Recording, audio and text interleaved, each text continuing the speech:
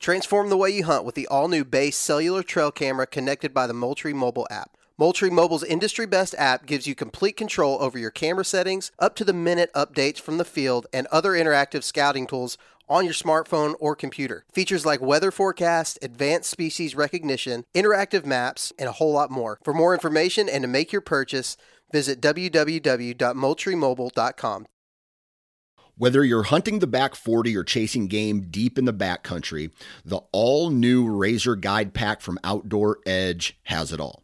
Coming in at only 12 ounces and in a premium wax canvas roll pack for compact storage and travel, the Razor Guide Pack is 7 blades in total, including a 5-inch replaceable blade folding knife, a 3-inch replaceable blade caping knife, and the flip and zip saw for wood or bone. For more information, visit OutdoorEdge.com.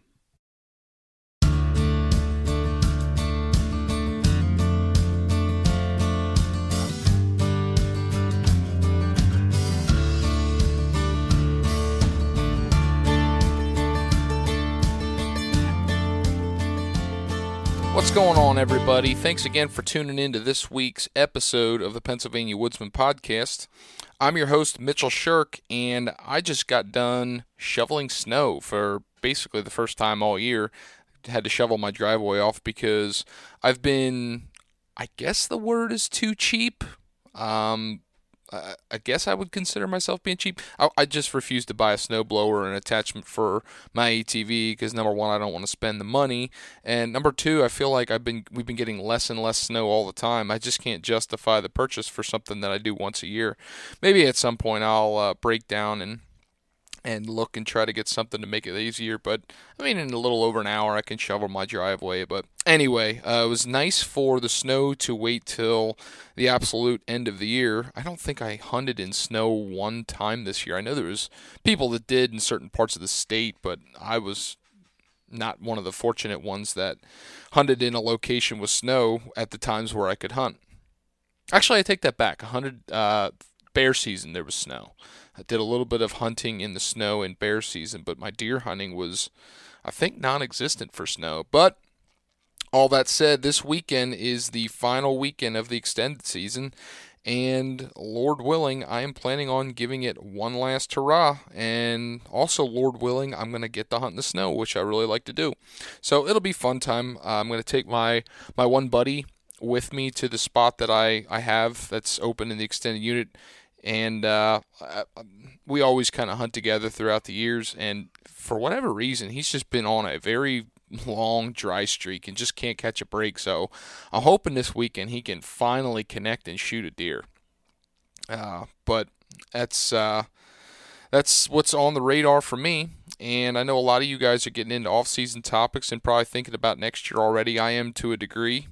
And I have a longer episode coming to you this week, so I'm not going to waste any more time.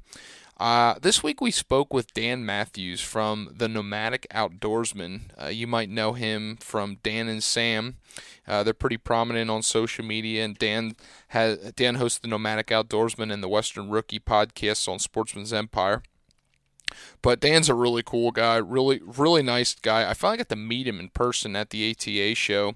I've spoke with him a number of times before in the past, and we do it. We just catch up. It's honestly an all around BS session.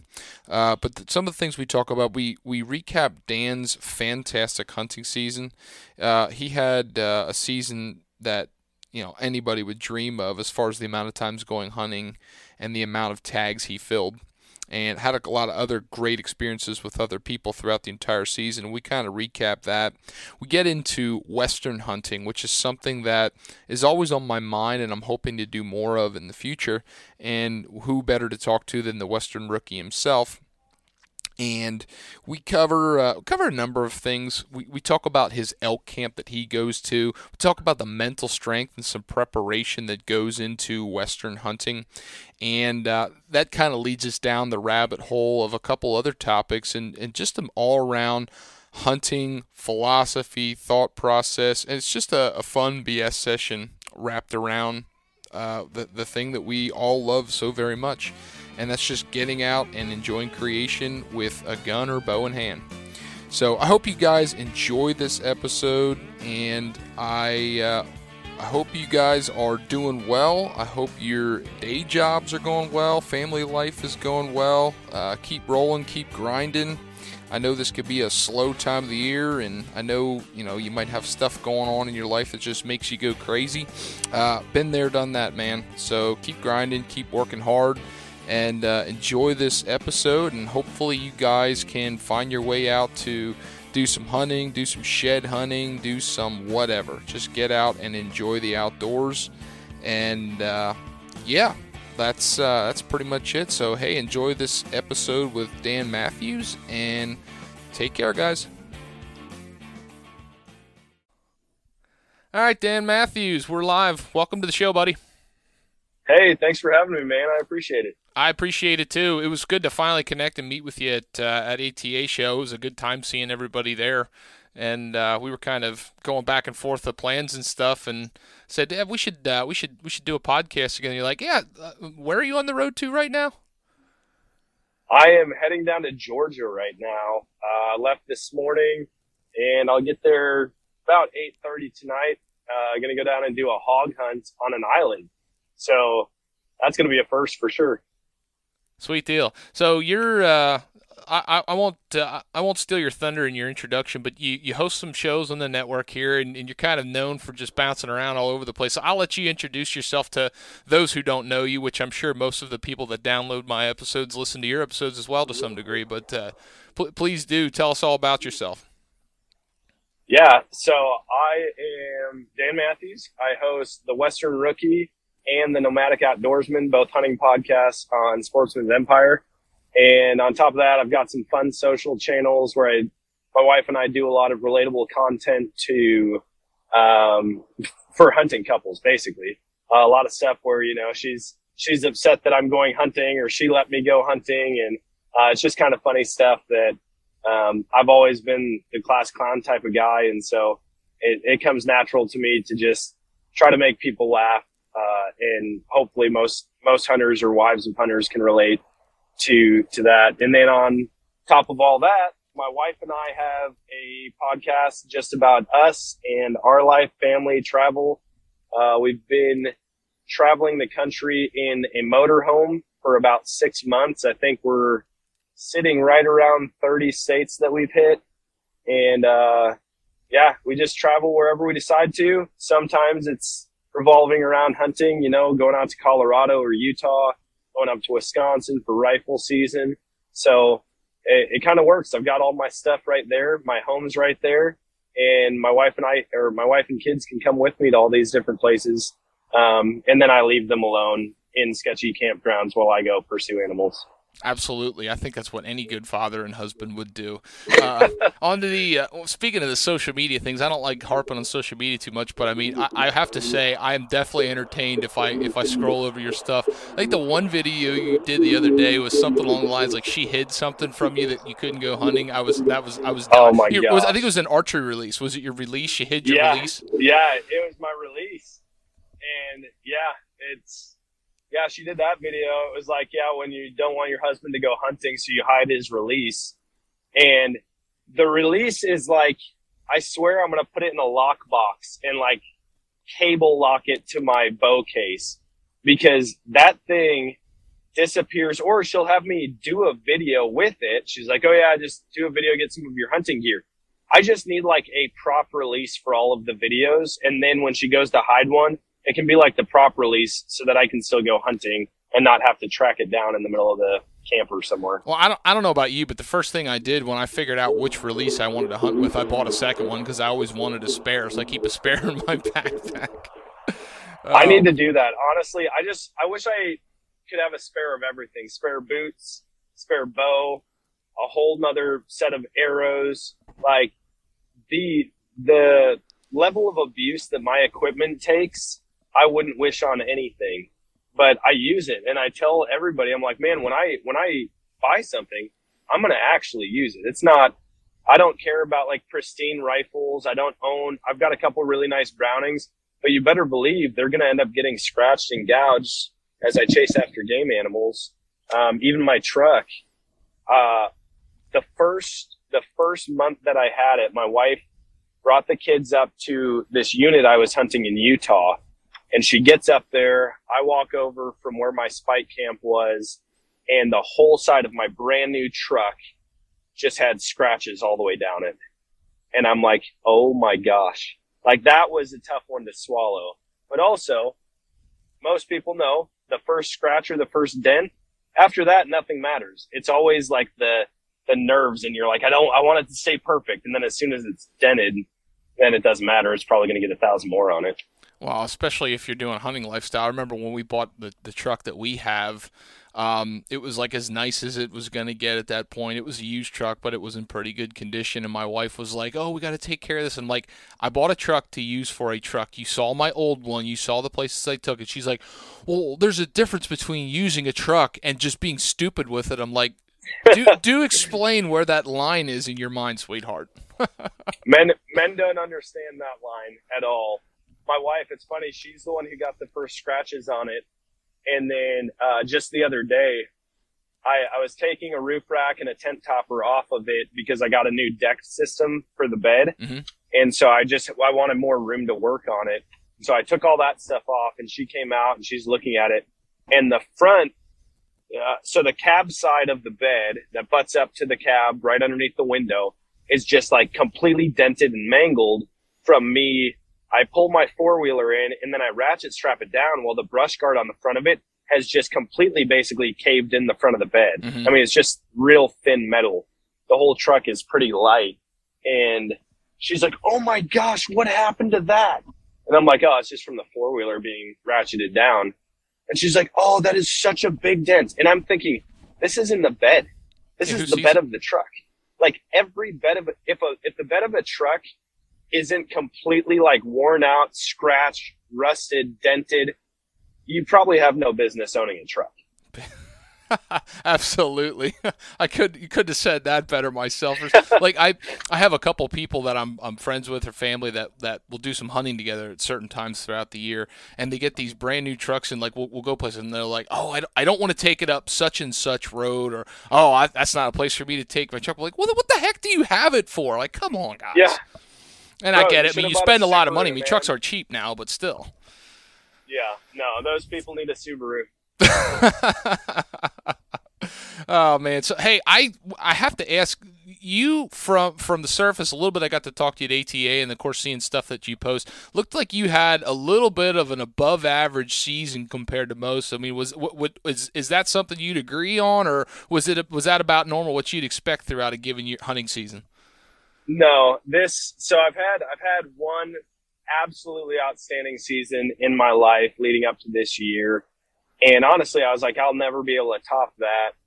I was able to, a couple of years ago, I set a goal. I knew that my wife and I were going to do an anniversary trip to Alaska. Never thought that was in the cards for us, but a few things lined out. We had a place to stay. We got like buy one, get one free flight vouchers. And so we went up to Alaska, and I said, I want to kill a mule deer, a black-tailed deer, and a white-tailed deer all in 1 year. So that was my goal. I ended up killing 2 white-tailed bucks, a mule deer buck, and a bull elk on the same day, and a black-tailed deer. And I was like, this is unbelievable. I'll never top this. And I mean, it was a lot of hunting. I put a lot of time, a lot of hours into that hunt. In fact, my elk and my mule deer both happened on the final day of my hunt. And so like I hunted hard for the first 8 days. It all came together at the end. This year was, I don't know what happened. I don't know what I did right to please the gods of hunting, but they just really loved me this year. Let's see. We were on the road. I knew I wasn't going to be doing a ton of hunting back in Missouri, but I had my trail cameras out. I would check them anytime I was in town. Had a great group of bucks that I wanted to pursue. Got them on spotting, through the spotting scope multiple times while out, glassing. And so we were on the road. I had done one hunt in Utah. I didn't have a tag for it, but I was just helping my friend Linnea chase after mule deer. But I knew that I'd be back for early archery season for like 3 days in Missouri. So, At the end of last season, I took down all of my tree stands because I wanted to force myself to get a saddle set up. And I hopped on Go Wild, bought a saddle system and sticks and a platform, and they delivered to UPS the day that I got back. The next day I went out in the evening. I assembled the sticks and the platform in the driveway before walking out to a tree. Never had sat in a saddle system ever in my life. And I had to figure it out this first day. So I'm like 45 minutes into climbing this tree and getting set up, pouring sweat. And I'm like, it's okay. The deer are used to me here. I know there's a lot of people who are crazy about scent control. Me, I take a different approach. I go out to my hunting property as often as I can. And it's to the point now where I will have deer like feeding out in the field as I'm changing out trail camera cards. And like I've had them jump the fence 40 yards from me and just kind of stand there and look at me. And eventually they'll take off if I make any quick movements, but they're used to the scent. Anyways, I try to condition them. So I didn't worry too much about my scent. I knew I was going to be noisy climbing the tree for the first ever time with the saddle. And I get up there, I get comfortable. I'm like, wow, I really like this. This is cool. I set it up facing the direction that I figured I would see deer. I hunt on about a 12-acre chunk of timber, and it's surrounded on the south and the east side by beans. And the beans were big and green at this point. I'm sitting there, an hour and a half into the set, I turn around and here's this buck. Never seen this buck before, but definitely a shooter. I'm like, this buck's already at like 20 yards in the woods. Then I see more antlers behind it, more antlers behind that. There were 3 or 4 bucks that came in, and the first one, I was like, this thing's 130 plus inches. Looks like a good mature deer, and I am about to shoot it. And so I range it at 19.6.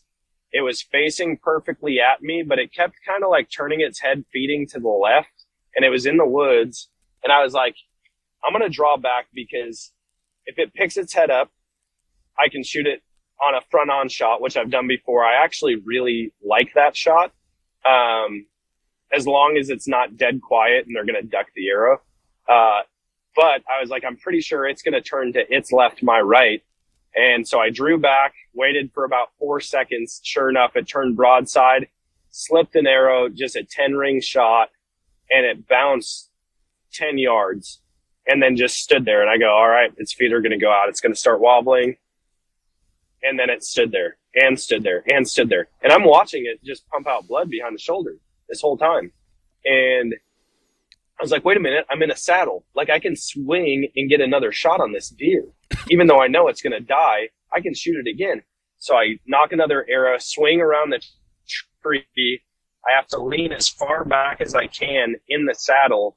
And I drew back, put another one through it. At that point, it was quartering away. So I slipped it inside the second to last rib and watched it run out in the bean field and die. And I'm like, this is unreal. The first day that I've got a tag, the first hunt within an hour and a half, and I've got my biggest archery buck of my life. Mm. And so I was like, all right, I'm forever using a saddle. So I go out the next morning. This is the second day of hunting all year. And I shoot a doe. And I'm like, dang, 2 for 2. That's awesome. The next big hunt that I had, so we hit the road again, we traveled a bunch. The next big hunt I had was Colorado rifle for elk. And I was like, all right, I'm going to go out there. We're at base camp. We've got about 18 guys at base camp. We all are different ways, in small groups. And the night before season, all the guys were sitting in the cook tent, and they're like, hey, what do you guys planned on, or what do you have planned for tomorrow? Everyone's going through their plans where they're hunting. And I said, I'm going in deep and I'm going to kill the biggest bull of my life. And they're like, oh yeah, here goes cocky. And I was like, no, I'm not. Like, I'm honestly, genuinely not trying to be cocky. A mindset, like this is going to happen because I feel like it makes me more in tune, more alert, more aware of everything around me. And I'm just in that like killer mindset, I guess. Yeah. The mental and side so of things. We go out there, sure enough. Yeah, the mental, like it's like a pregame, like pump up, you know? And so I get in that mindset. Sure enough, we go back in several miles.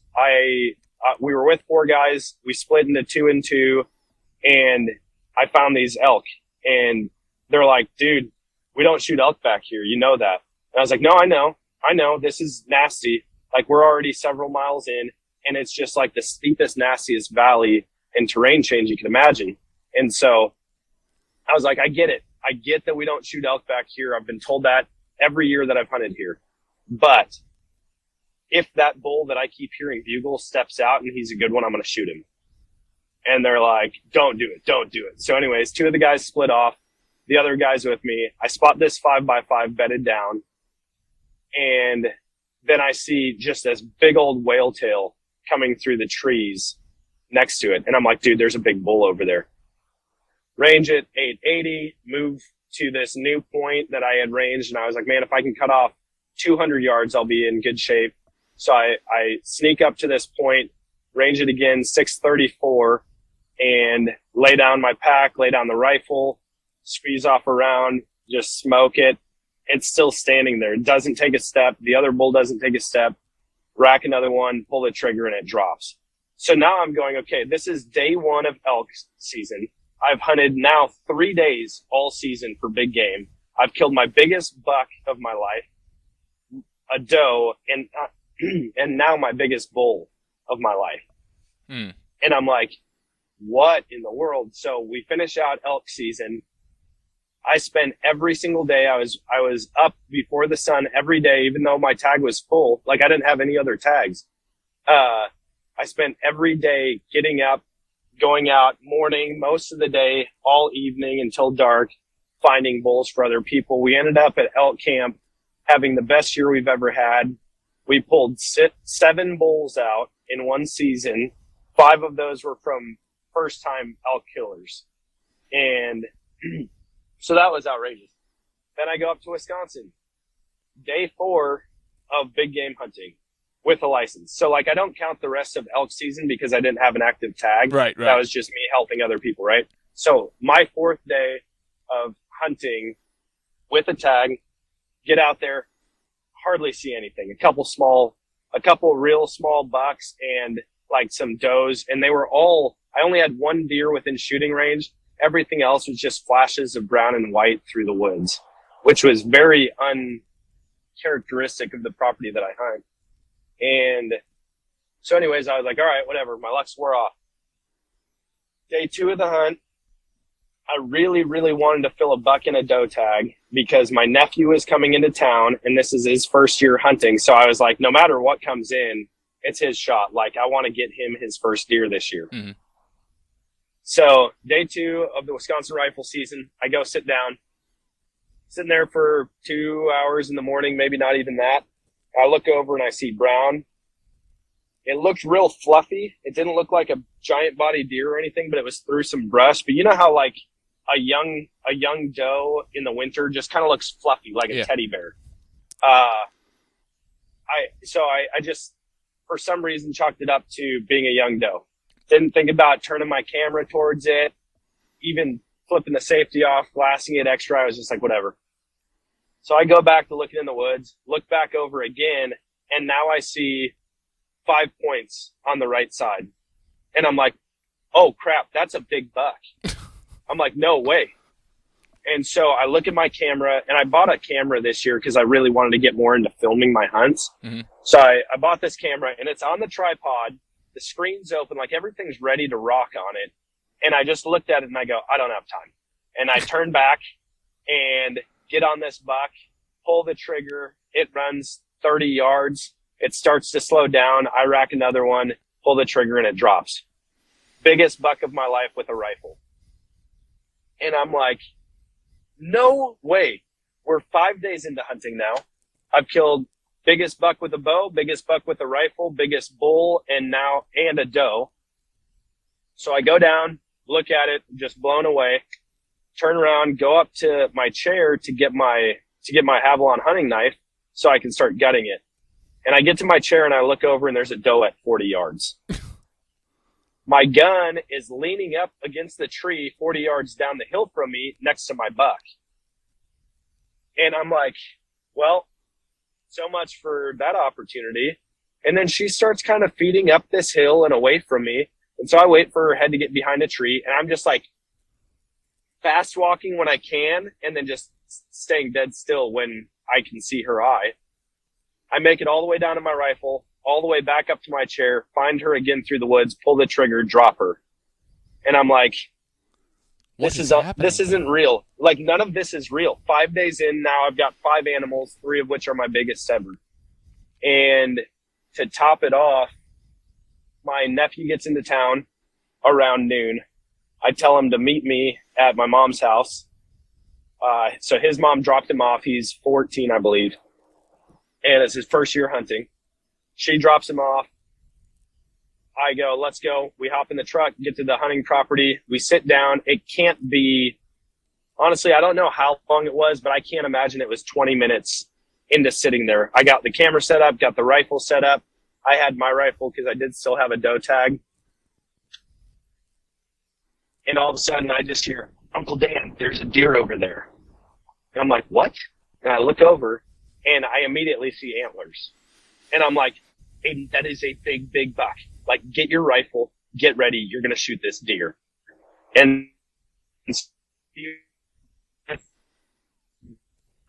he finally gets at the crosshairs. I have stopped it with the old whitetail like 3 times at this point. And finally he's on it. He shoots.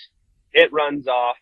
I tell him to reload, try to get him on it again. He can't see it, but I can from where I'm at. And so I was like, hey, I got to put this thing down right now. Pull the trigger. It drops. We go over. Beautiful, beautiful 9-point, 3.5-year-old whitetail. His first deer, one of the bigger deer that we've ever pulled off of this property. And I'm just like, this is insane. So we ended up having the best season ever in Colorado, the best season ever in Wisconsin. I by far had my best season as far as like all of my personal bests were kind of filled. And so you can say it was an amazing year. And I probably should have called it after that, but because I have to be outdoors every possible opportunity, I kept going and sitting. And basically all late season archery, I didn't see anything. No good encounters until the final day. I sat behind my buddy's house. He's just got 10 acres. We had a bunch of bucks on camera back there. I get done with the hunt.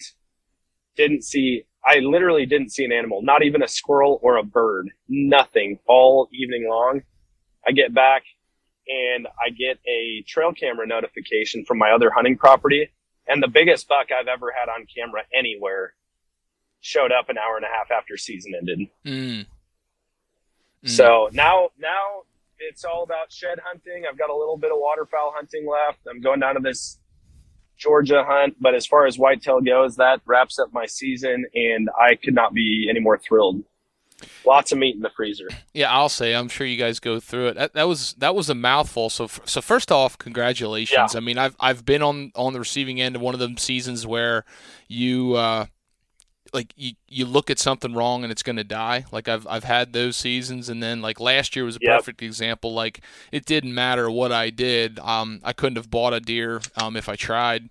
You know, last year was the season that I just missed everything. I think I shot it like, I want to say something like, it pains me to say this. I don't think I ever said this on my show. I think I shot at 8 deer until I actually got one last year. And that was with the bow, with a rifle. And then the deer I ended up killing was like the last day of the statewide season. And it was a small doe with a flintlock muzzleloader. Like that was my season. It was like, it just, it's just amazing how sometimes it can go through, but it's humbling. It's humbling because I think it's so easy to go through and have like expectations throughout a given hunting season. At the end of the day, like, just go out to have fun. Just go out to have fun and embrace it.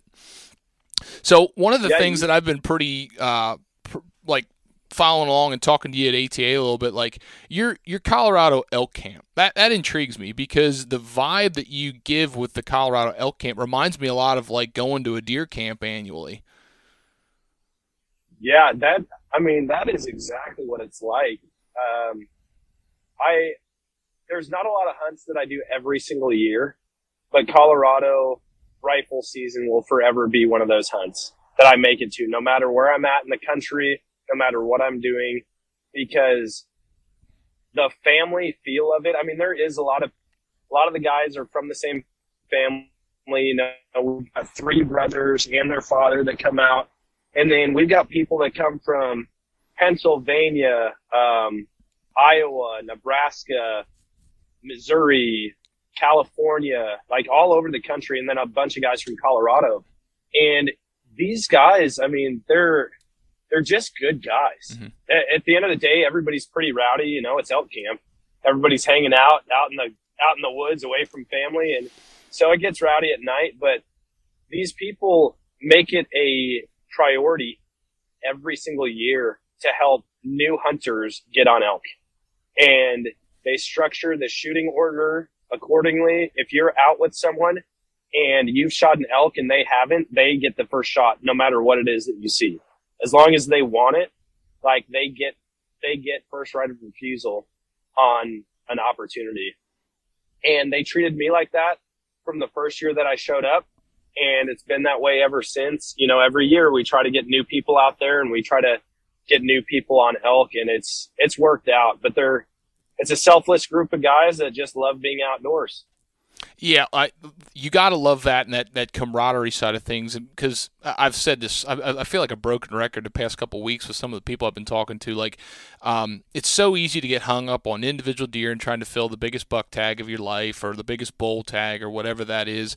And I have a similar camp atmosphere. Our camp that we have in north central Pennsylvania, we have a hunt, Dan, where bear is open the same week as our statewide rifle deer season, and we'll get together with a day. We'll join camps with my brother-in-law's camp, and we'll have like 20 guys, and we just do this one day hunt together atmosphere. We've shot deer. This year we had a great hunt when we did it, and the year before we had a great hunt. We've killed buck, bear, you name it. And then when we're all done, go back to camp and have some celebration drinks, eat a meal together.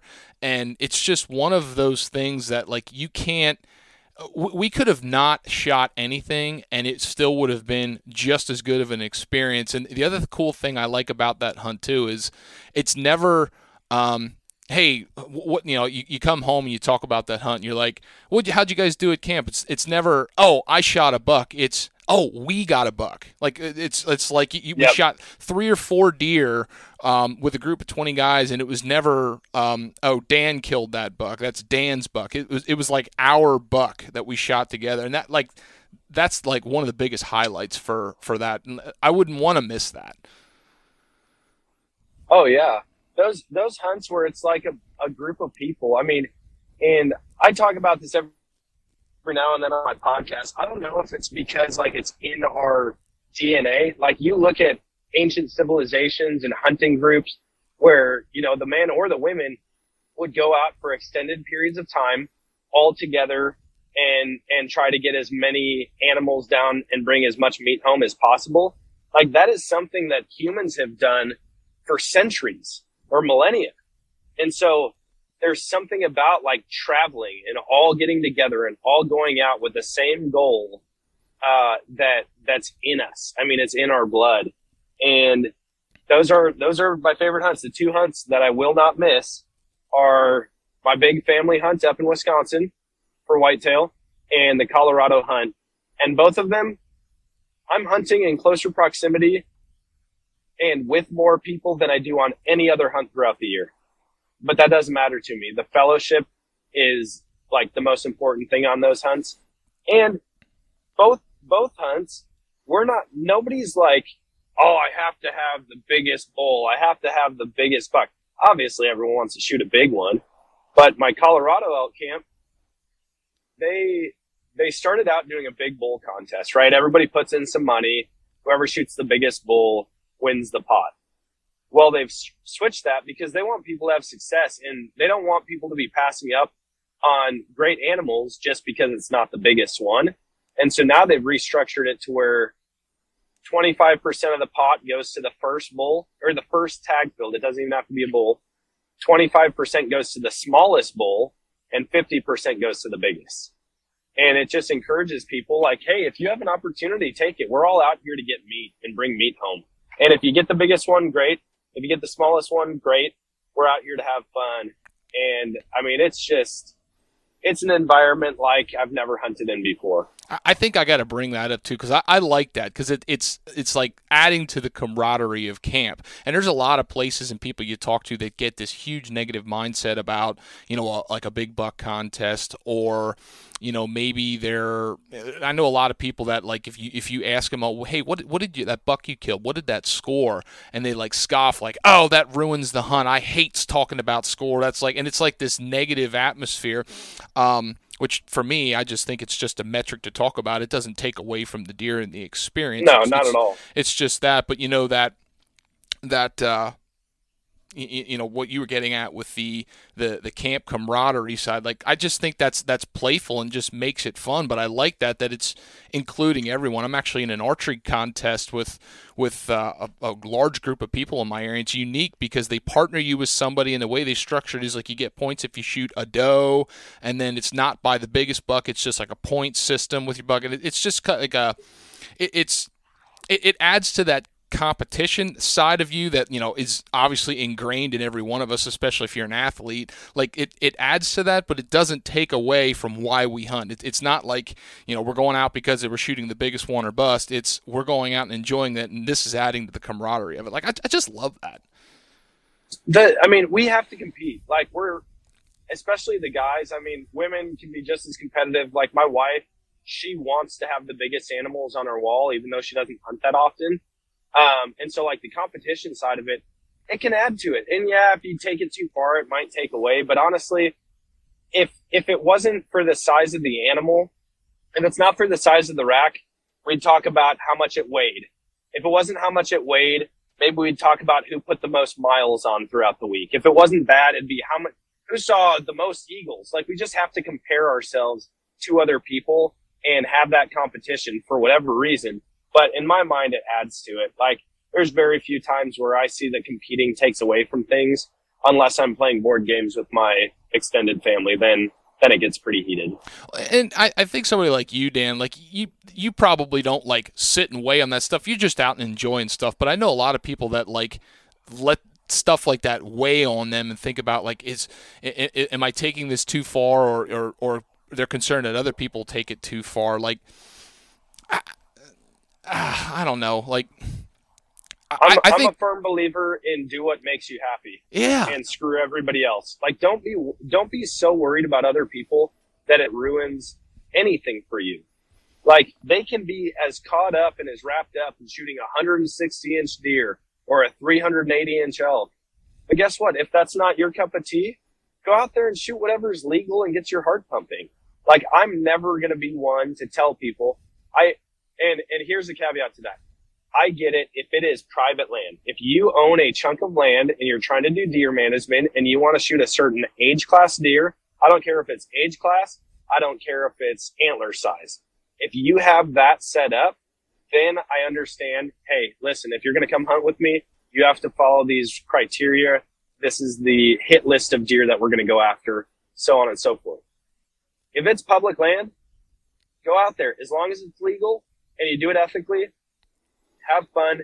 Don't ruin somebody else's experience because you put too much pressure on them to shoot what you want and not what they would be happy with.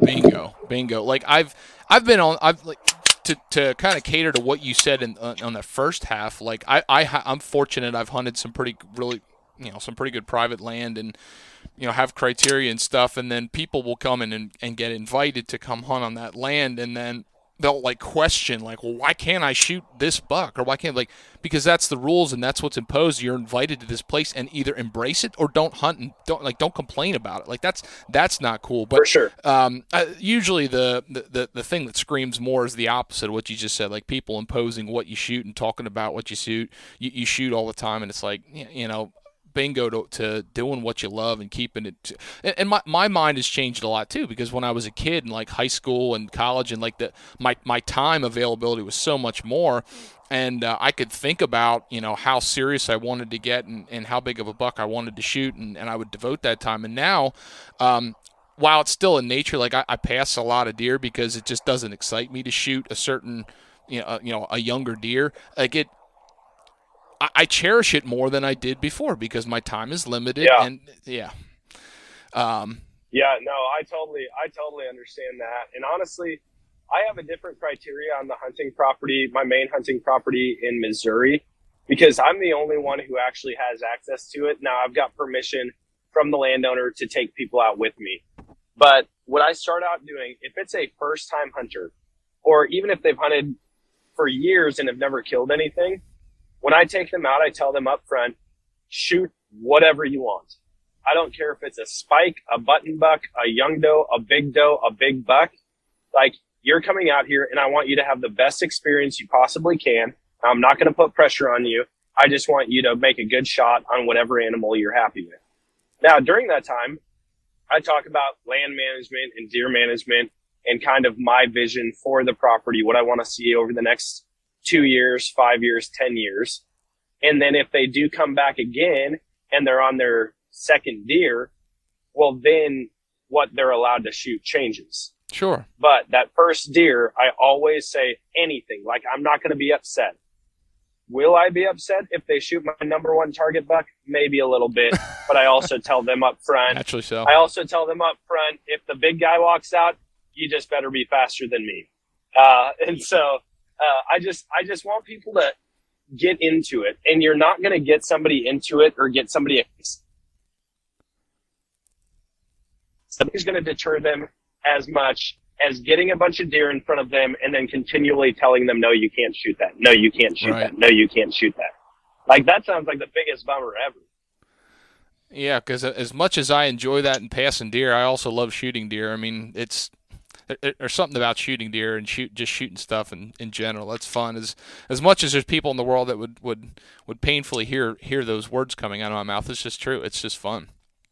I want to kind of dive into Colorado elk camp a little bit more because Western hunting is one of those things that intimidates me. It doesn't necessarily intimidate me from the fact of like saying, okay, that ridge over there real far, that's where we're going to hunt today. Like the physical and limitations, like that doesn't intimidate. It's the preparation and understanding of how licensing points and everything else goes on, and then also understanding property lines. Any new state you hunt, that's just one of those things that you have to learn. I think that just kind of comes with it, but it's more along the lines of the gap of not being so far away here in Pennsylvania to Western state that it's hard to go out and do a scouting trip and then go out and say I've got a 7-day window, I'm going to take vacation and be successful.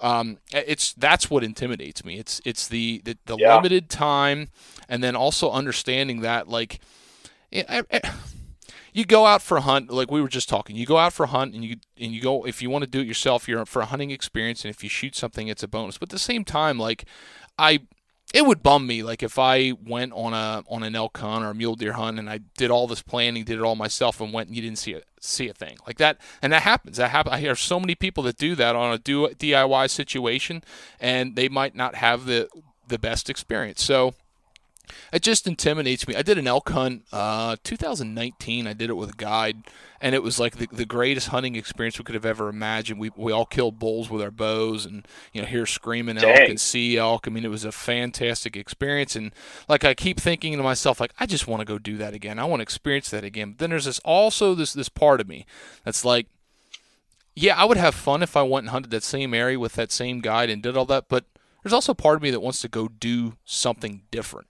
And then, like, I hear you talk about your Colorado elk camp, and it seems like the exact same atmosphere, and there's a DIY aspect of it, and it's really cool. So how did you, like, get into doing an elk camp like that? And, like, I don't even know, how does it work with Colorado? Because I've been hearing so many people talk about point creep and stapes and stuff like this. Like, it's all a giant just mess in my mind. So I'll start with saying that there are so many places that you can go out west and hunt on an over-the-counter tag. Now, the price is quite a bit, but it all comes down to homework in my mind, because there's thousands of people a year, maybe tens of thousands of people a year who go out west and hunt, and they have no idea what they're doing. And there's people who go out there and they have success, and there's people that don't have success. Some of the successful people are lucky. Some of the successful people really did their homework and their research and figured out what it takes to get it done. Now, the way that I got into it, so I moved out to Colorado, super stoked. First year out there, I go to Walmart to buy a tag, and I was like, I'm just going to get a tag, whatever I can get, mule deer and elk, bear, pronghorn, you name it. If I can get a tag for it, I'm going to go out and hunt it. I go into Walmart. They said, how long have you been a Colorado resident? I said, 3 months. They said, okay, so you have to hunt as a non-resident. I said, what? No, I live here. Like, I've been paying taxes and paying rent and like contributing to society here for months. They're like, no, you have to be here for 6 months. So then I start looking. I'm like, all right, well, what's the price difference? Well, it went from $49 to like $650 for the tag. I just moved out there. I'm broke, man. I can't afford that. So I didn't hunt at all that first year. Second year comes around. Going to do the same thing. Just going to find a public land unit. And we had explored some places, seen elk in different places. And so I was like, all right, I've got my ideas. And I met up with these guys the year before waterfowl hunting, and they were all big into elk hunting. And we hunted the same field together multiple times. And one of them said, hey, dude, you should come out to elk camp. And it's my good buddy, Sean. And as soon as he said that, I was like, dude, done. Absolutely. I don't care when it was. I don't care how much work I have to take off. If I had to quit my job in order to go and hunt, like, I probably would have. And so luckily the guys I worked for were super awesome, super understanding. They gave me the time off to go to elk camp, and that was my first intro into it. And I remember I said, all right, hey, what time are we getting up? Sunrise is say 6:15. Do we want to be out there? Cause then shooting light's 5:45, which I know these times are way off from what it actually is in Colorado at that time of year. But I'm like, hey, do we get up super early? Do we want to be out to a certain spot? He's like, no, we'll get up at this time. We'll try to get up there. Like, we want to basically be getting to the spot right around shooting light, like just pulling up on the 4-wheeler. And I'm thinking, like, you guys are crazy. Like, I'm in the mindset of like a Eastern hunter. Like, I want to be in the stand. I want the woods to settle down for a full hour before shooting light. And so they started teaching me little by little. I started learning from what they told me from their past experiences. I started learning from my experiences each time I would go out every morning, evening, midday, like where we were seeing the elk. And I started putting it all together. Now with that, I will say before season, I was going over to Sean's house and we were looking at Onyx, and he's explaining to me the different things. I was watching YouTube videos. I was watching hunting shows, and I'm not talking like the YouTube videos where all you see is the vapor trail of the bullet, the animal die, and then it goes to the next one. I'm watching YouTube videos where they're explaining where they're hunting, why they're hunting that way, what the elk are doing at that time of day, at that time of year, at that elevation, the gear reviews. I'm watching videos of like, hey, this is what I'm packing for a first season or a fourth season high country elk hunt. And so I'm really trying to just be a student of elk hunting at this point. And I always wanted to archery elk hunt. Like that seemed like the most amazing thing, being up close and personal.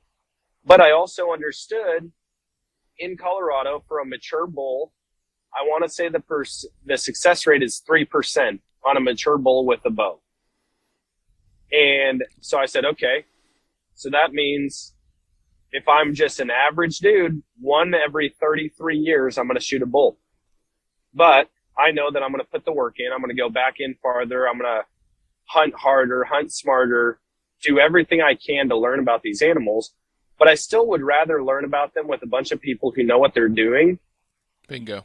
And then 2 years from now, maybe I'll get my archery license. I want to figure it out with the rifle because I've got a higher percent chance of success. And then a couple of years from now, I'll start getting into bow hunting again.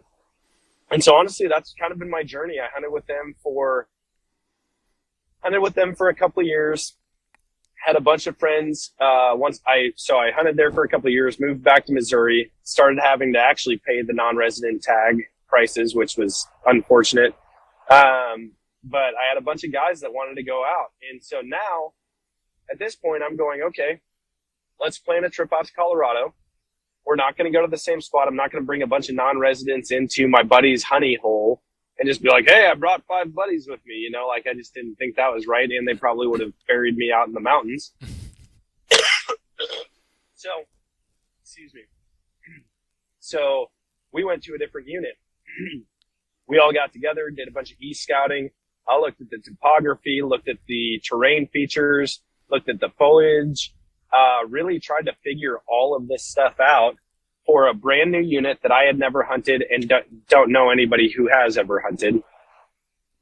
And so we picked all this stuff out, and through e-scouting, we got on a good spot. The first day that we were there, it was 2 days before season. We got there, we got camp set up and started scouting.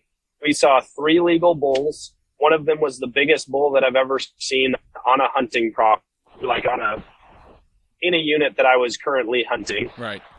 Saw a bunch of cows, saw a ton of mule deer, and I'm like, dude, this is golden. We're in them. We're already in them. Like, we're gonna go out opening day and shoot them.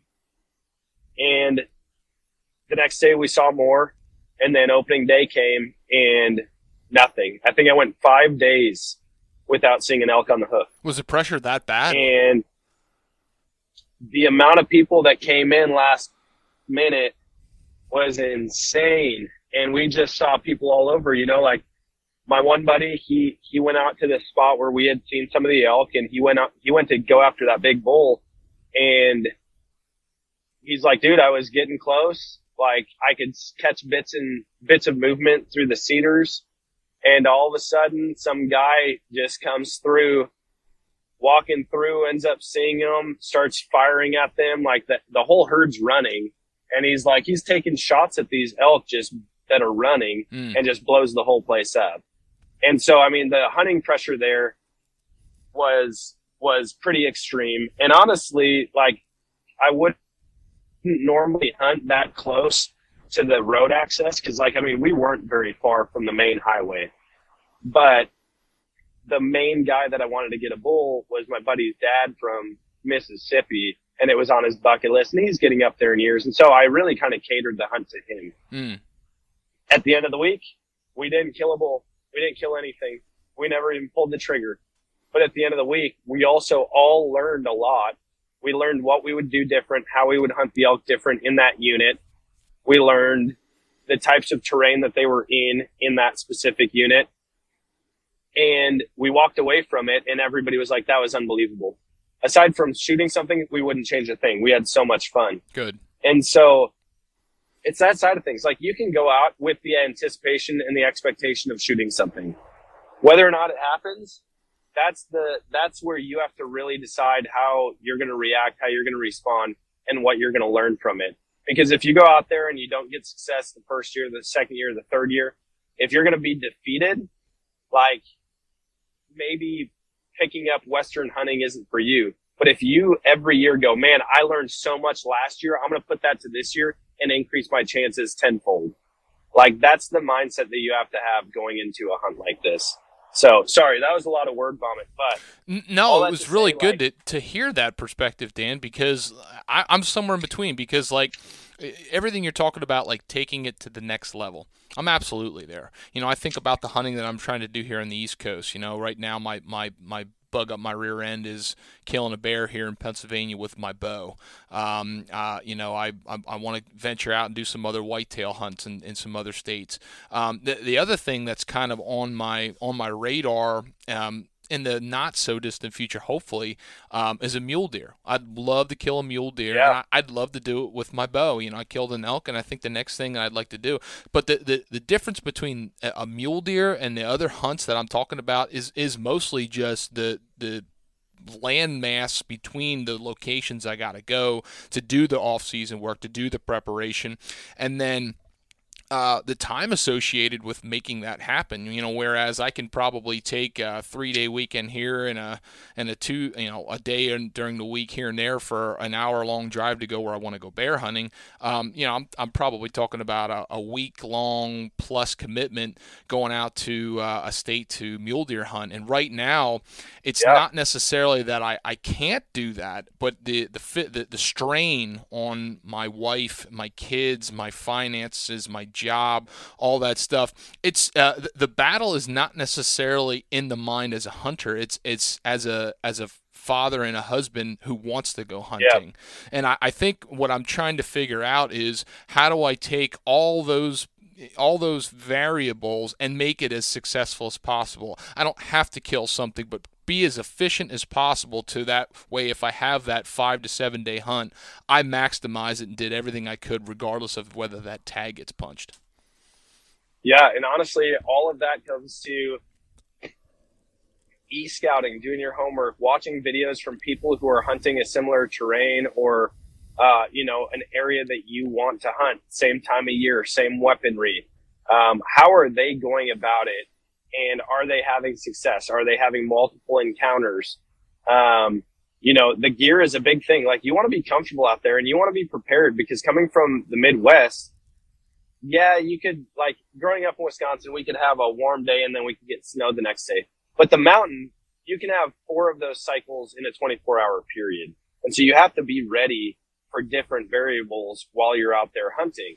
On top of that, like, making sure that you're dialed in at extended ranges, because getting a 30-yard shot or a 25-yard shot on an elk or a mule deer, that's not as realistic or as common as getting a 25-yard shot on a deer that comes into a corn pile, And so, like, when you're doing spot and stalk hunting, which 99%, I don't know how much of it out west is that kind of hunting for elk and muleys, like, you have to be training, and not just planning, but training the way that these guys do and for the type of hunts that these guys do. I do want to mention, I'm not sponsored by onX at all, but I just saw possibly the greatest feature on any mapping software that I've ever seen yesterday. And it's with onX, and I wish I had the name of it. It's like the View. It's like the View map or something like that. If you look up new features on YouTube, new features on onX on YouTube, I guarantee it'll pop up. They have now come out with a feature on their mapping software where, when you're looking at the view of the property of the unit that you're wanting to hunt, you can click on an area and it will highlight the area that you are able to glass from that point. So say you're on a mountainside and you're like, all right, I'm thinking about setting up here and glassing from here. This is the first spot I want to check. You click on it and it's going to tell you the area that you're going to be able to see from that point on the map.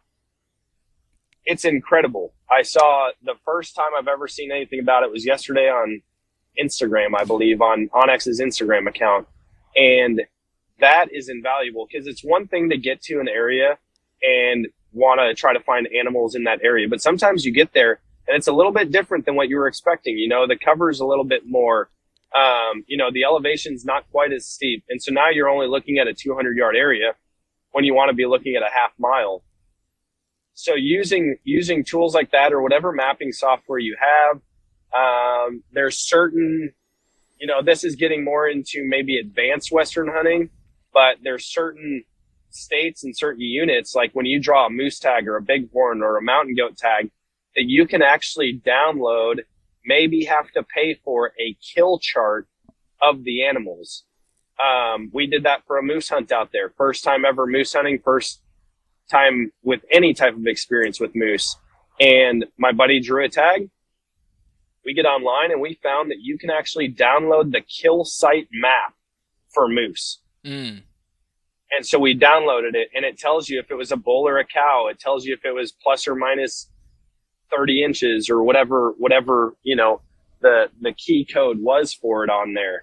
And so we used that to help aid. We were able to get out there, sneak away for a long weekend and scout, found a lot of animals that way. But we used that in conjunction with scouting to determine what drainage that we wanted to spend most of our time in. And so there's so many different cool tools. There's so many different forums. I will say that this probably isn't going to work for everybody, but it's really funny, and I have to mention it. I don't talk about it a whole lot. When he found out that he drew his moose tag, he's like, all right, how am I going to get the most accurate information about moose and big bulls and this and that? What he decided was to get on a Facebook page and it was like the Colorado Facebook moose viewing page or moose photographers or whatever. And he went on and he changed his profile picture so it wasn't a hunter anymore. And he said, "Hey, my dad's coming in from out of state and he really wants to see a moose. Anybody know where we can go see a big bull?" No. So, I'm not kidding you. And these people on this Facebook page, they were sending him pictures of moose. And they're like, "Oh, this was in this valley, in this area, right outside of this town. You take this dirt road." And I was like, that is the most deceitful and brilliant thing I've ever heard. Because now you have 20 different moose pictures, and you know right where each of them was taken. Oh, my word. That is genius. I don't even know if any of them, I want to say there was only like one or two, maybe a handful that were in the unit that he was hunting, that he had his tag for. But I was like, dude, that is so brilliant. That's beyond brilliant. So anyways, you can go with some outside of the box strategy, figuring out where the animals are also.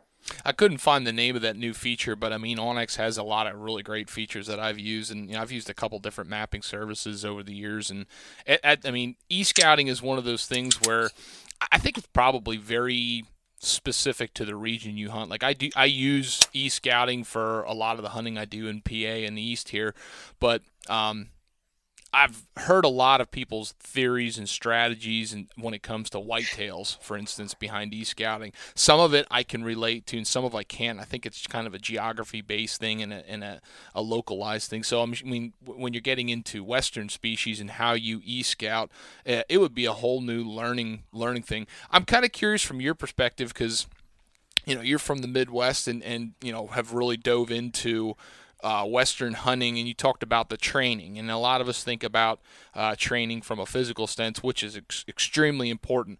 But what's the mental side of things like for you, as far as mentally preparing, mentally training for something like that? I mean, is that anything that's even in your wheelhouse, or it's just kind of a learned thing, take it as it comes and roll with it? See, I'm not the kind of guy growing up that necessarily had a lot of quit in him, but I also didn't have a lot of go. Like I was kind of in the middle. Like when things got hard, I wouldn't just bail right away, but I also wasn't like, "Oh yeah, we got to go 1,000 miles an hour." I wasn't like a David Goggins or a Cameron Hanes. Mm-hmm. And with Western hunting, you really have to get into that mindset where you're not going to quit.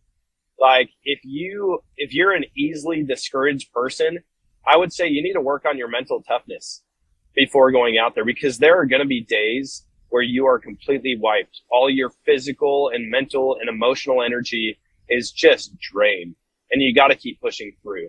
And Western hunting is a lot of type 2 fun. Like if any of you guys, I'm sure a lot of people listen to the Meat Eater podcast, and type 2 fun, it might be miserable in the moment, and you're going to look back and be like, that was amazing. But in the moment, you're going to want to die. You're going to want to just give up on the side of the mountain or at the base of a mountain, or, packing out meat. Like it is a difficult thing. And so the mental toughness side of things, that's something that I want to continue to work on.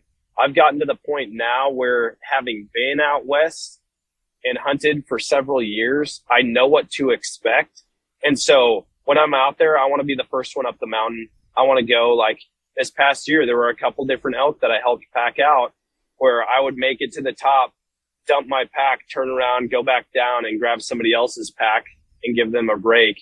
And not everyone's going to be able to do that, but just to have that mindset, like, hey, it's going to be difficult. Go into it knowing that there's going to be a lot of physical and emotional and mental output, and you're not going to be able to like just refuel every elk sighting, every elk encounter, every opportunity.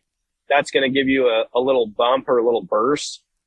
But you really do have to be mentally fit in order to pursue these animals, especially in the terrain like where I hunt.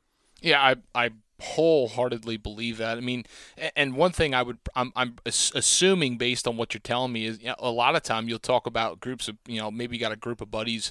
Hey, let's all go out. Let's do a hunt out west, and let's do it together. And probably one of the things that gets overlooked so much is everybody on the same wavelength when it comes to what you're doing on that hunt and how you're going to go about doing it. Yeah. Because that could probably create some friction going with a group of guys and not everybody's on the same page of how you're going to go about that on that mental toughness side of things.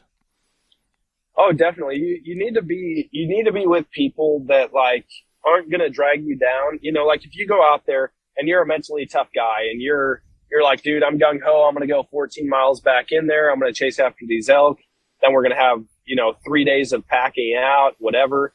And you're hunting with a bunch of people who want to go and drink and play cards in the tent and hunt for the first 2 hours in the morning and the last 2 hours of the evening.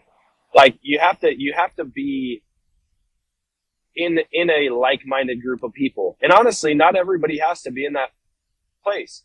If you go out there and there's 6 of you and 3 of the guys want to hang back and just take it easy and 3 of them want to hunt hard, that's totally fine also. Right. But if you're just paired up, if you go out there and you're not like-minded as far as hunting strategy, how much work you want to put into it, the mental toughness side of it, even the target animal, if you're going out there and you're like, dude, I'm out here to shoot a big bull, and somebody else is like, dude, a spike is legal in this unit, so that's all I care about. Like, you want as little resistance as possible within your hunting group. Anybody you take out hunting should be an asset, and you want to be that guy also.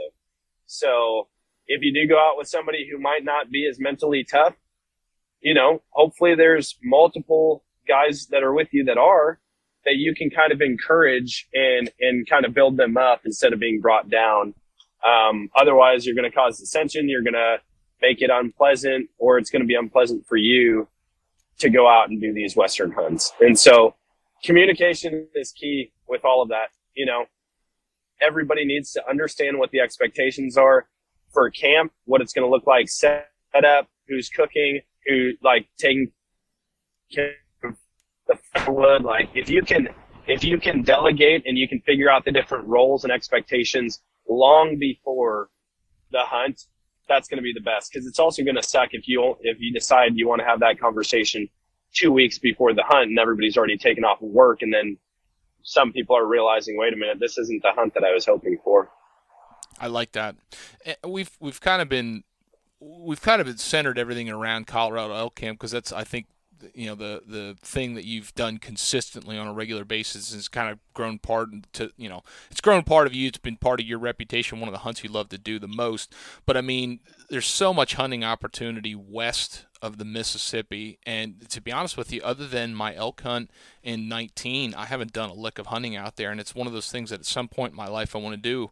So is my best option in all reality to just figure out what I want to do and buckle down and start reading as much of the rules and regs from that state, downloading that information on their state website? Is that basically my starting point in a lot of cases? And I would seem that the part of me seems like that's a dumb question. We're just in the 21st century, like there's just information overload in a lot of sense. So is there a way to be more efficient, I guess? Yeah. So what I would say is figure out a timeline of when you want to go. And that's gonna either open or close a lot of doors and opportunities for different units to hunt. But if you say, hey, it's 2023, in 2028, I want to plan a big hunt. Get online, look at the units that take 5 points, because in 5 years, you will have 5 points towards a unit. And the more points that a unit requires, typically the more opportunity or the bigger bulls or bucks that there are in the area. And so you can start out with that and do your research. And there's plenty of websites and now apps that you can track, success rates, draw odds, and you can put all of that together to determine, okay, what state do I want to go to? And the pricing of it's another big thing. How much is a non-resident tag? Is it going to be $400 to go and hunt this animal, or $900 to go and hunt this animal? And so that's a good starting point, is doing your homework on the draw odds, the pricing, the success rates. And then from there, you can start honing in the other details. There's a lot of places, if it's like, hey, I want to go out this year, I really want to go hunt something this year, plenty of opportunity to do that. There's over-the-counter archery tags and rifle tags in a lot of Western states. And in fact, this year, I went and helped my friend Linnea on a hunt. And I have never archery hunted mule deer before. So we went out, and this was her first year hunting, period. And so we went out together and we tried to find some tried to find some mule deer. And it was a struggle the first few days, but we hopped online. We were checking out onX. We were trying to gather as much information on what mule deer did at that time of year in that area, talking to other people we knew that hunted the state, but not necessarily that unit. And we narrowed it down to this one valley. And we spent the whole week in that valley, and she drew with 0 points. A lot of people said it might take 1 or 2 points. She said, hey, I'm just going to put this in as one of my options. First year hunting, first year putting in for points in Utah, and she drew a tag. And we had so many opportunities, or so many encounters with mule deer fairly close. I mean, inside of 100 yards, she even stalked one into 15 yards. And so I look at all of that and I go, gather the information. You have to understand what's doable for you, how far in you can get with a truck, or do you need a four-wheeler, or is it all foot traffic? I would start there with the unit or the state, then the unit, and then figure out what it's going to take to hunt that unit. Okay. Yeah, so first time mule deer archery hunting, you went with her. That, like I said, that's probably the next thing that I'm interested in. Like I said, beyond saying I want to experience spot and stalk mule deer hunting, that's about the only thing that I have on my mind. Like there's so many states with a variety of different terrains, topographies, and experiences you can have along the way. I definitely can't say that I'm biased one way or the other. So I think I probably, in that respect, have a lot more options than saying it has to be, in the high country, or it has to be in the plains, or something like that, or it has to be a certain size, age class, or whatever that I need to get, a better unit for. So that's probably a positive thing, but it's kind of daunting and overwhelming when I think about for sure trying to narrow it down. This is what I would say. If you can go into a hunt with two mindsets, excuse me. One, go into it with the expectation that you're going to do whatever it takes to make it happen. And two, go into it with the idea that this is going to be an adventure of a lifetime, no matter what the outcome is. You're either going to succeed or you're going to learn. And if you can go into it with that mindset and you go, okay, I'm going to go out here, I'm going to do whatever it takes to make it happen. And even if it doesn't, I'm going to have the adventure of a lifetime. I'm going to have a lot of fun, and I'm going to learn as much as I possibly can about this area, about these animals, about this time of year, about the terrain. You're going to walk away with a win either way. And you're going to go, okay, this is for me or this is not for me. But I would be very surprised if you go into it with those mindsets and you walk away from any hunt anywhere and say, no, you know what? This isn't for me. I would say less than 5% of people are going to give up after that first season if they can go into it with that thought process. I guess that's one thing I'd be nervous too, is like if I go and I do something like this on my own and I do everything you're describing and what kind of the things that I have in my head of, driving yourself and pushing hard, because if I'm going to go hunting, I want to do the best of the best and, push it to the max that I can. I guess that's one of my biggest fears, is that if it hooks me and I don't want to stop doing it, so then it's going to be juggling that in the midst of all the other hunting I like to do, and in the midst of trying to be a husband and a dad. And that's probably one of the things that's in the back of my mind. That, not that I'm going to let that deter me, but it's a real possibility. Yeah, and I mean, that's something that everybody's got to juggle, and they've got to figure out exactly how much time and energy and money that they can, how many brownie points they have to cash in towards something like this. But for most people, doing 5 out-of-state hunts every year is unrealistic. It might just be one. It might just be one every year, and all of your other hunts are pretty close to home. And that's fine. And you have to just know what your limits are with your work, how much time you can get off of work. Home responsibilities are with a spouse and kids. Or, if you're a single guy and you're like, man, I work from home, or I work remotely, like maybe you do have opportunity to go and do this all the time, which you have to know what your limits are in every sense of the hunt. with the social side of it like that, with the financial side, with the physical side, with the mental side. And the way that I view it and the way that I justify it, like every time I go on a hunt, if my wife and family come along to the area or not, I view it as like, I'm not just spending all of this money on hunting, because we don't do like traditional vacations all the time. Like we're not going on a Disney cruise or anything like that. And so I go, okay, it's going to cost money, but how much money would I spend on the same amount of time going to this place or that place? Honestly, this isn't that expensive all of a sudden. I'm getting a vacation, I'm getting recreation, and then I'm potentially also bringing meat home. And then for me, fortunately, because it's what I do for a living is podcasting and social media around hunting, like it's also business. So I'm going to get a lot of, and so I would definitely say that. And then on the wife and kids side of things, like the more loving that you can be while you are home, and especially immediately following a hunt, like when you come home, I try to focus on that. One, I miss my family a ton. Like when I'm out there, it doesn't take a whole lot of time being away from them where I'm like, man, I really miss those kids. I really miss my wife. And so when I get home, I'm like as loving as possible. I try to help out any way I can. I try to give my wife that break and say, hey, you know what? You go do this for the day. Why don't you go to Target and Starbucks? Or, hey, why don't you go hang out with this friend or that friend or your sister or your mom? And the more that you can kind of ease that burden before and after the hunt, the more prone they're going to be to saying, yeah, you know what, go ahead, and being super supportive of you going and doing the things that you love. So there's a lot of ways to navigate that, but that's kind of what I found works best. One thing my wife said to me toward the end of season this year, I try to do as good of a job as I can communicating and trying to make sure that we're accomplishing our goals and dreams and all that stuff, and doing it together and not an I sense, even though we're a married couple. One of the things she said to me that really opened my eyes. And I said, I made the comment, we were kind of frustrated. We were like, I said, I hunted less this year than I did in almost any other season of my life. I tried to manage the time when I was trying to do stuff at home. I was trying to help you guys out and make it as least intrusive as I possibly could.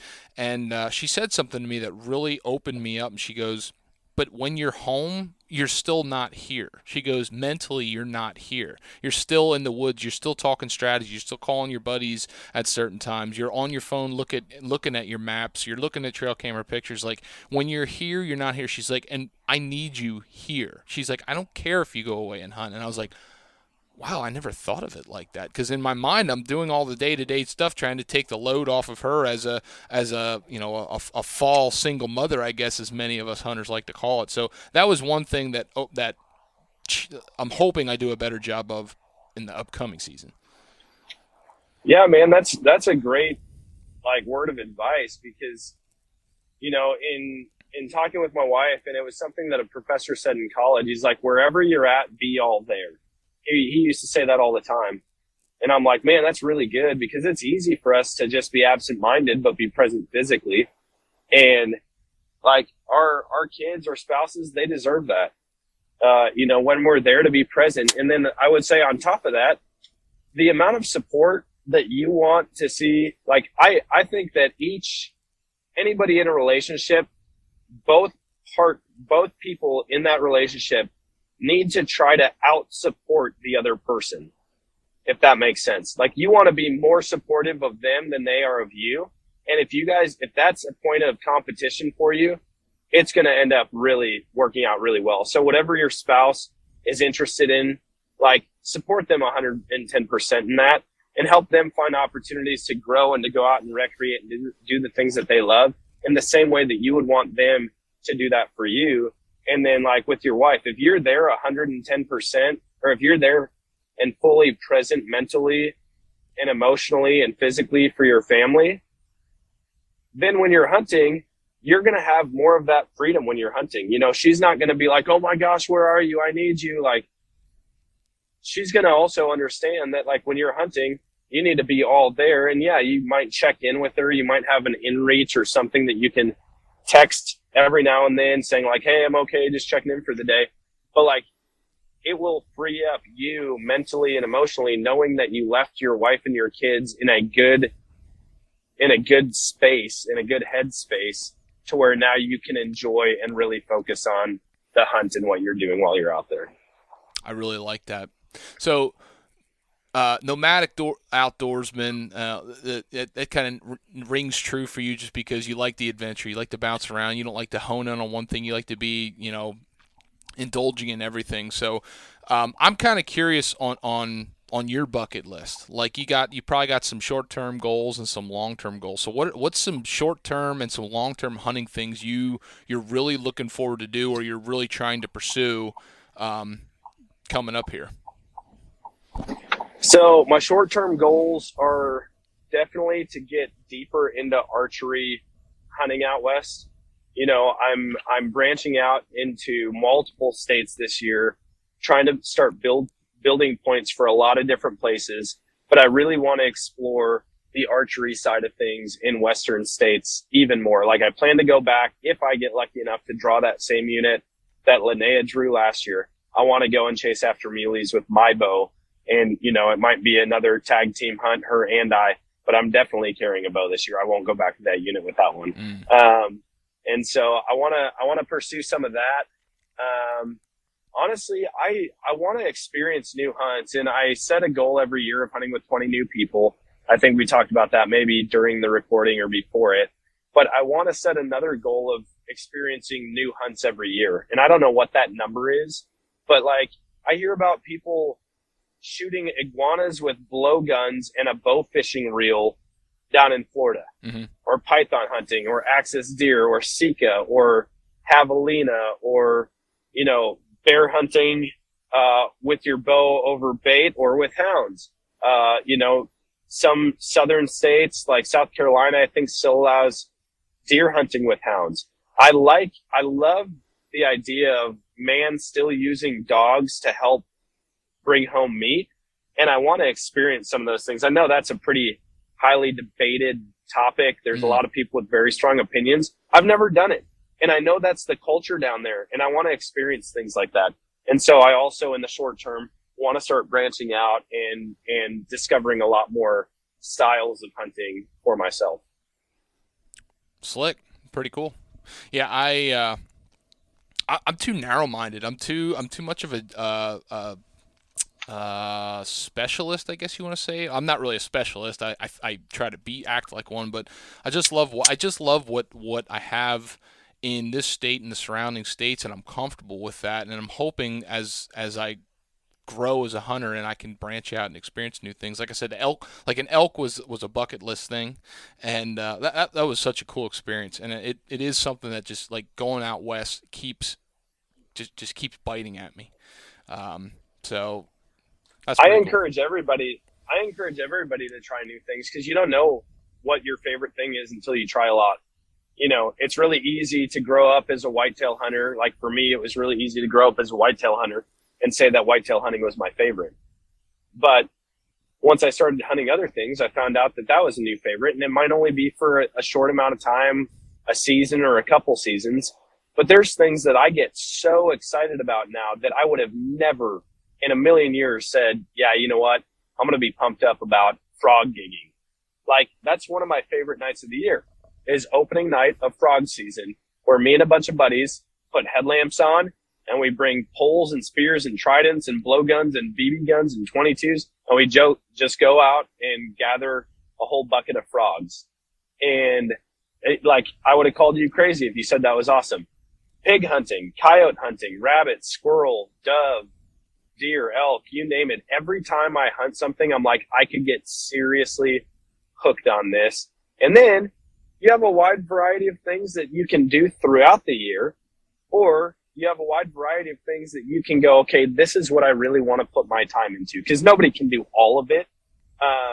You can do a lot of it, but you're not going to be able to do everything.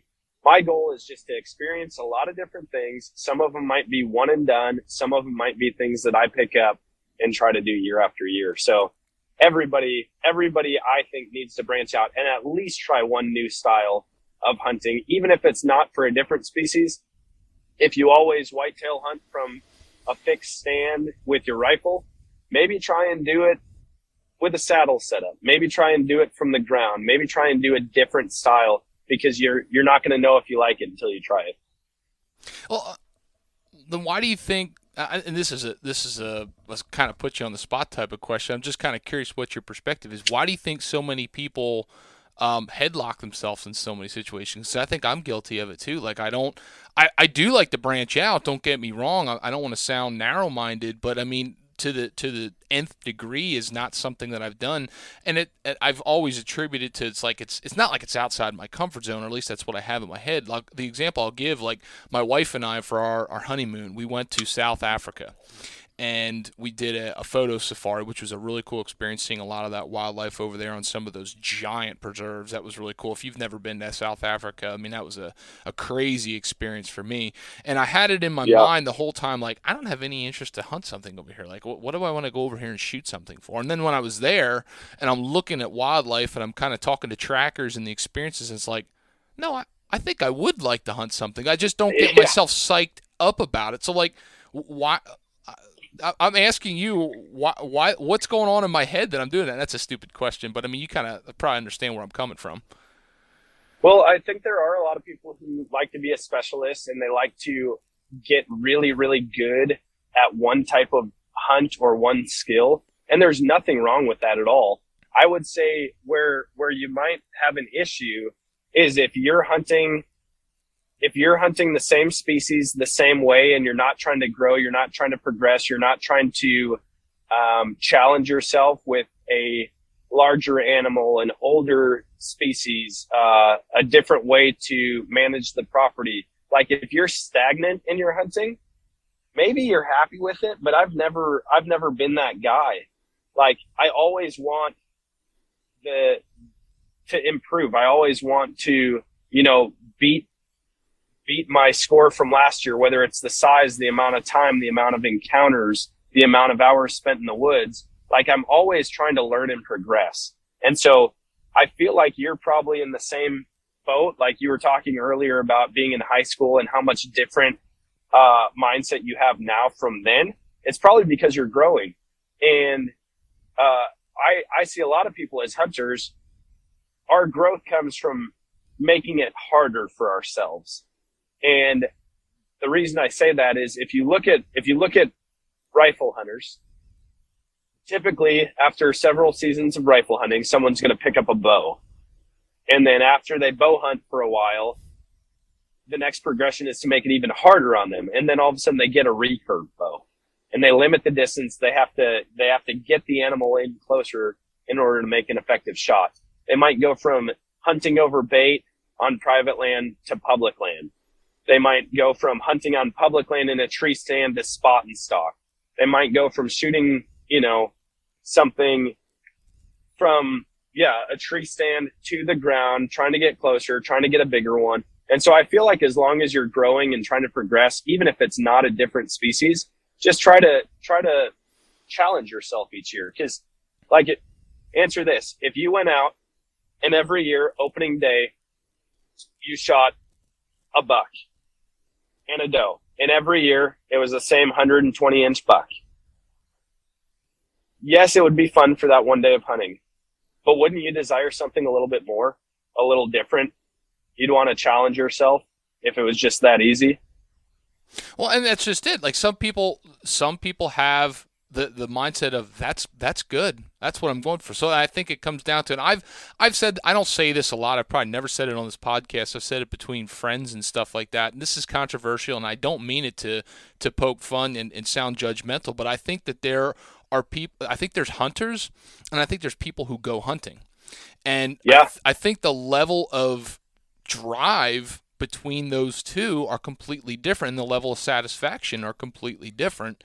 And so like we're talking about all the stuff we're talking about, like comparing Western hunts and pushing yourself and drive. So like I think there's probably to a certain point where I just go hunting, and I'm not a hunter in that aspect. I mean, when it comes to whitetail hunting and the Northeast and bear hunting, like I would say, like, I feel like I'm a hunter driving myself that, but I wouldn't consider myself, because I went elk hunting, I wouldn't consider myself an elk hunter. I went elk hunting, and I'm trying to gauge that level of what's next.